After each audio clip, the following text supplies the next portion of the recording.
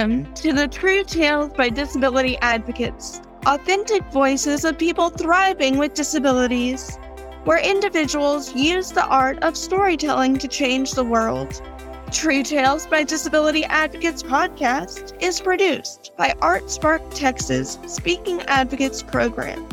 Keep listening to hear how life's challenges can spark a desire to speak out and advocate for ourselves and others.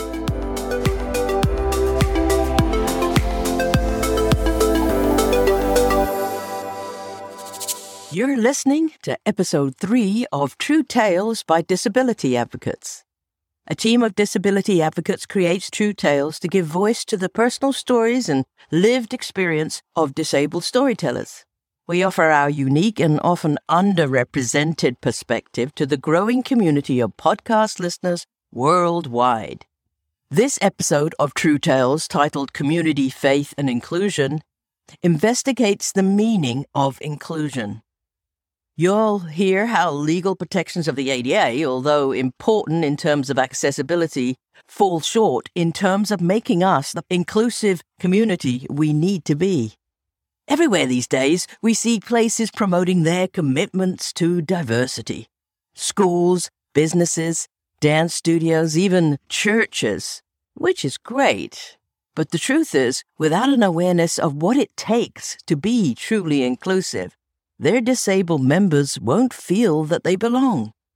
Our storytellers, Kay Love and Marielle Abrams, bring us stories about the power of an inclusive community and the loss of a community that's not. The host of Community, Faith and Inclusion is Command Alagaban. Command is from Austin, and she has autism. She's participated in many Speaking Advocates trainings over the years and is a member of the True Tales podcast working group. She is an athlete, and she's also a member of the Executive Committee of Special Olympic Athletes Leadership in Texas. Our first storyteller, Kay Love, is a psychotherapist who discovered the power of meditation and mindfulness to regulate her seizure disorder. How this spiritual practice runs through her life and her work is revealed in her story, Faith and Inclusion. It is a call for awareness and action in all faith communities, and a call to us in our daily lives. Marielle Abrams describes herself as an artist and a beginner blogger. In her story, Prom Night, a community comes together to make sure two friends can share the experience of their prom with their peers.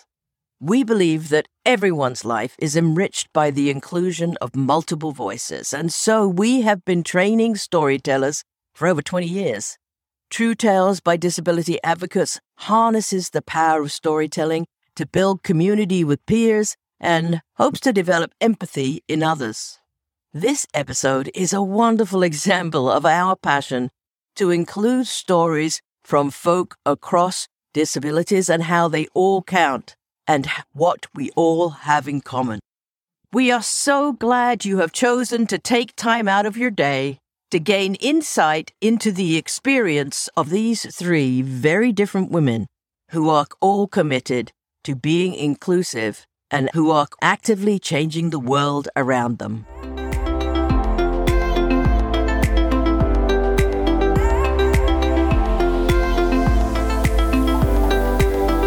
Welcome to the True Tales by Disability Advocates, the podcast where we change the world one story at a time. I'm Command Alagaban, and I'm your host. Our storytellers this week tell stories about their experiences with inclusion, faith, religion, and community.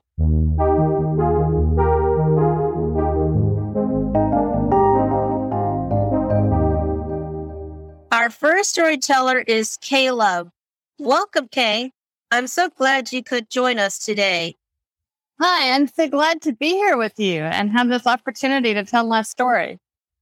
So, Kay, before you share your story, can you tell our listeners how did you get started with the Opening Minds, Opening Doors program, and what it was like to write and tell this story? Yes. And I was a member with the actual Lives troupe at VSA before they were ArtSpark. And when Opening Doors started, it was after that actual life troop had ended, I found ArtSpark or VSA when I was seeking resources for child clients in my psychotherapy practice and did some volunteer work with children and was encouraged to participate. Then I saw a couple do an autobiographical sketch about finding a child to adopt while they were using wheelchairs that really inspired me to get up on stage and tell my story. And so having had that experience, I was excited to continue with OM and OD after Actual Lives had ended. This story was exciting to write because of the culmination of finding my sense of purpose and the purpose of my ministry. And so I am very excited to share this with our audience. That's great. I can't wait to hear your story.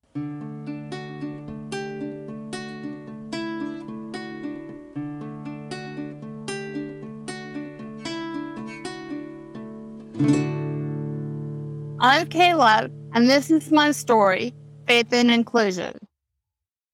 What if, after years of being part of a beloved community, developing close personal friendships, enjoying programming that nourished you by leading to a better understanding of yourself and provided meaningful opportunities for service, you woke up one morning and could no longer access all or part of that community? A congregation I belonged to had moved to a new building. At previous events, since churches are exempt from the Americans with Disabilities Act, I would call the church secretary and let her know that I would be bringing my own lights. Fluorescent lighting causes me to have confusion, anxiety, nausea, and can even trigger seizures. I arrived late to the class and decided that I would wear my blindfold until there was a break to allow me to set up my lights. A collection of lamps that I kept in my trunk for such occasions. The next day, I received a call from the minister telling me how rude I was to expect them to change the lighting. I was told that I was disruptive to the class and had unrealistic expectations. Furthermore, that I had prevented the leader from having the accommodations he needed and that I should just wear my blindfold in the future. I should mention that the class was being taught by a man who had both a mobility impairment and a visual disability. His brother and sister were there assisting him. The brother insisted that we go ahead and set up my lighting at the beginning of the class that I was late to, and I was very appreciative.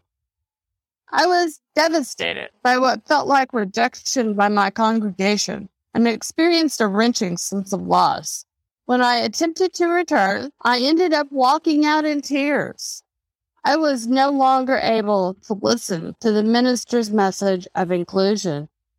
Access to spiritual or religious communities has been shown to be an important part of well-being for those who participate. Many people develop skills in leadership, hospitality, and other forms of service within their faith communities. This can lead to helpful connections to community opportunities such as employment and education. Service opportunities are an important component of developing self-worth and demonstrating competency. Theology that sees the disabled as a one-way service opportunity misses out on a much larger reward. It is sad that the most challenging place I have found to advocate for myself and for other people with disabilities has been my church. So, if your congregation is important to you, you want to make sure it is there for you. If loving others through service is important, you want to make sure others can take advantage of the spiritual nourishment that your community provides. If assisting others in their personal spiritual transformation is important to you, then you want your community to ensure that those opportunities are accessible physically, mentally, emotionally, and spiritually to all. It is not required by law. It is required by love.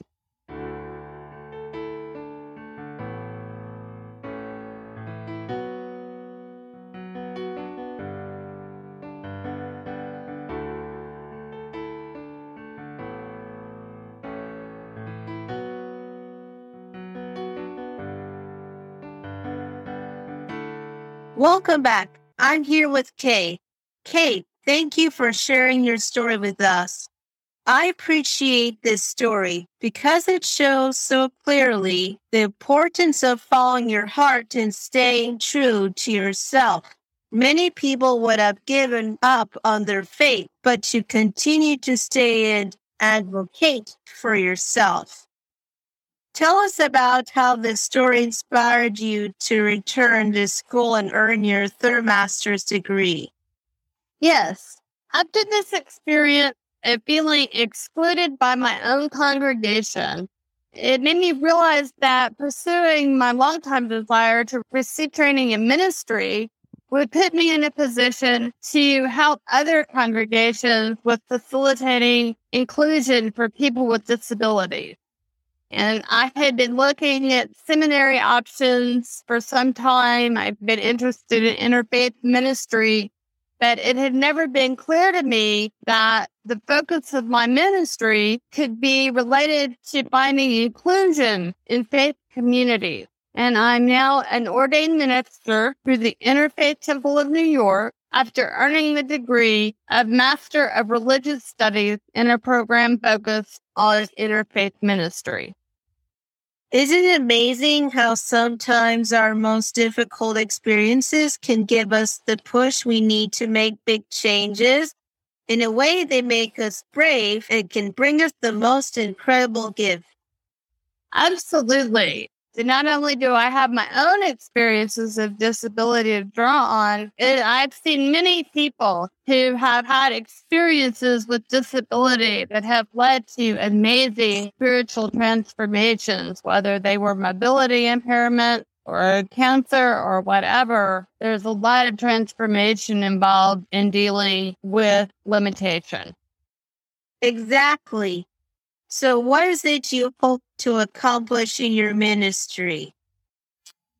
See, right now, I'm in the process of developing a focus group or some resources to help me with starting a consulting practice for congregations. I want to facilitate inclusion of people with disabilities, not only to help congregations to be accessible to new members, but to help established members stay and maintain their engagement when they have an experience of disability. Apply the knowledge and experience I've gained through job coaching to help individuals with disabilities have a job, career consulting. I've worked in special education and I'm really excited about what I know that could help like Sunday schools be more inclusive. I've worked as a social worker and a psychotherapist.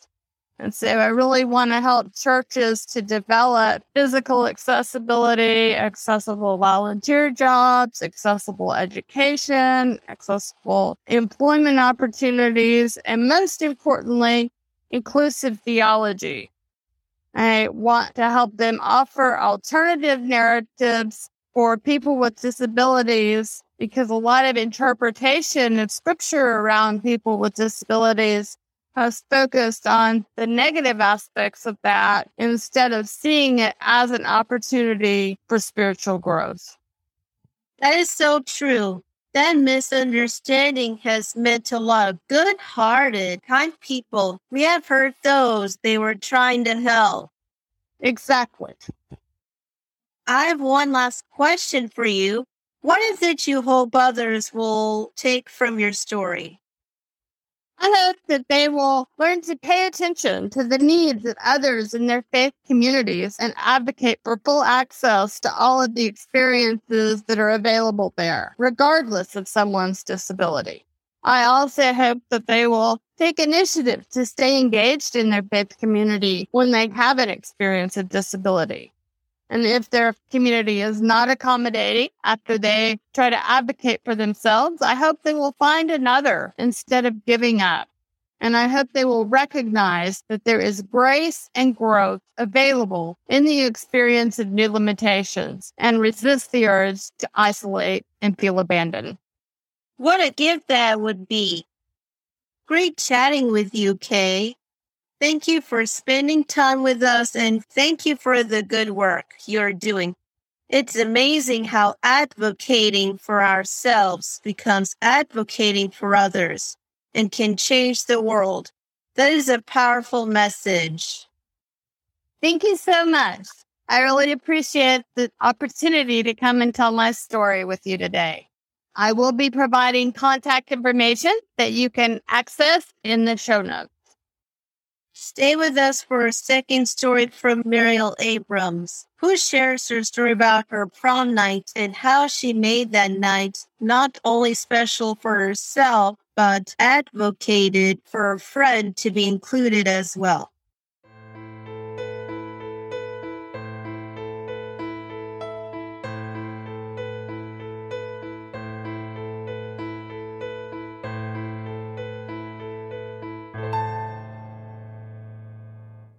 Welcome back to True Tales by Disability Advocates. Our second guest today is Muriel Abrams. Welcome, Muriel. Before you share your story prom night, can you tell our listeners a little bit about yourself and how you got involved with Opening Minds, Opening Doors? Hello, thank you for having me. I am Muriel. I like art, music, and writing. I started in OMOD in high school back in 2013. That's great. I can't wait to hear your story.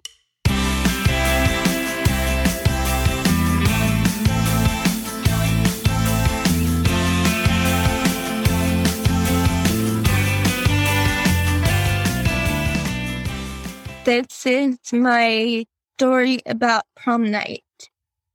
I saw a picture not long ago. Two of my friends and my teacher at prom night. All of us were happy and smiling. My friend comes from a very, very conservative family. Her parents didn't approve of her going to prom. My mom, teachers, and principal had to work together to get my friend to prom. It took a village to convince her family to let her go. They are very protective, strict, and conservative. My teacher called her parents and told that she'd be the chaperone. Also, the school bought her ticket. My mom promised to pick my friend up and take her home no later than 11 p.m. Also, the vision and occupational teachers said that they would drop by during prom night in case my friend needed anything. The principal found a dress for her that was long and covered up. My friend's family believes in dressing very modest. The teacher made alterations to her dress. They also made a corsage. During the prom night, everyone was very happy to see my friend there. We all had a blast. The prom theme was disco night. They even had 2 disco balls, great dancing music, and good DJ. All of us danced all night, even my friend who not supposed to dance. She danced a lot. and had a great time. At the end of prom night, while we were eating dessert, my friend and I were laughing and talking about the people we saw, the prom dresses, the dancing, and how happy everybody was. Then my mom came to pick us up, and that was when my friend said, "I feel like the Mexican Cinderella." The funny thing is that my friend almost lost her slipper shoe more than once that night.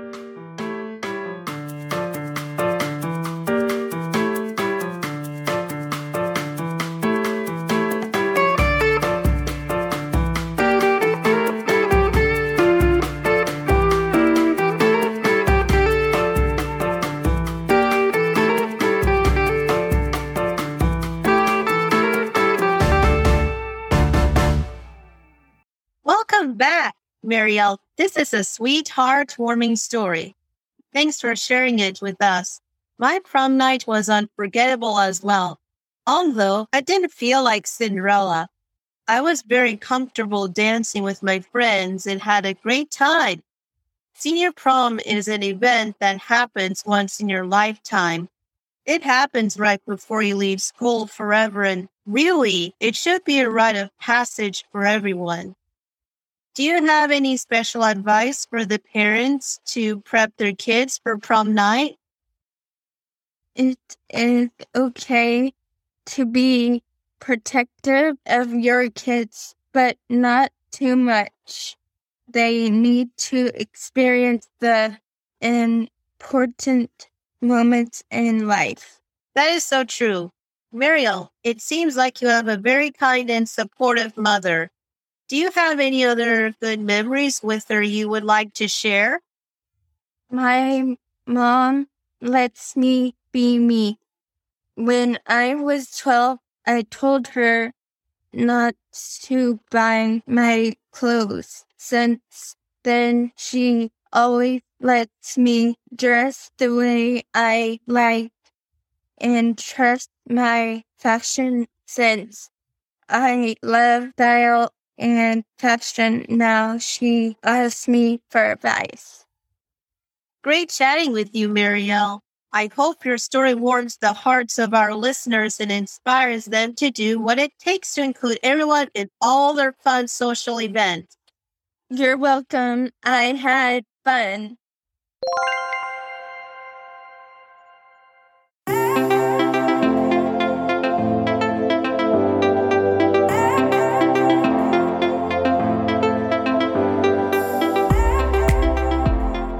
Thanks for listening to the show.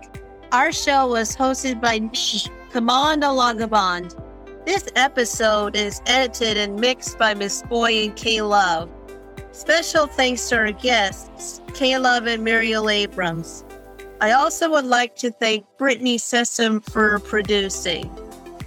I'm Kamanda Lagabond, and you've been listening to the True Tales by Disability Advocates. And don't forget to like us on Facebook, Instagram, and Twitter.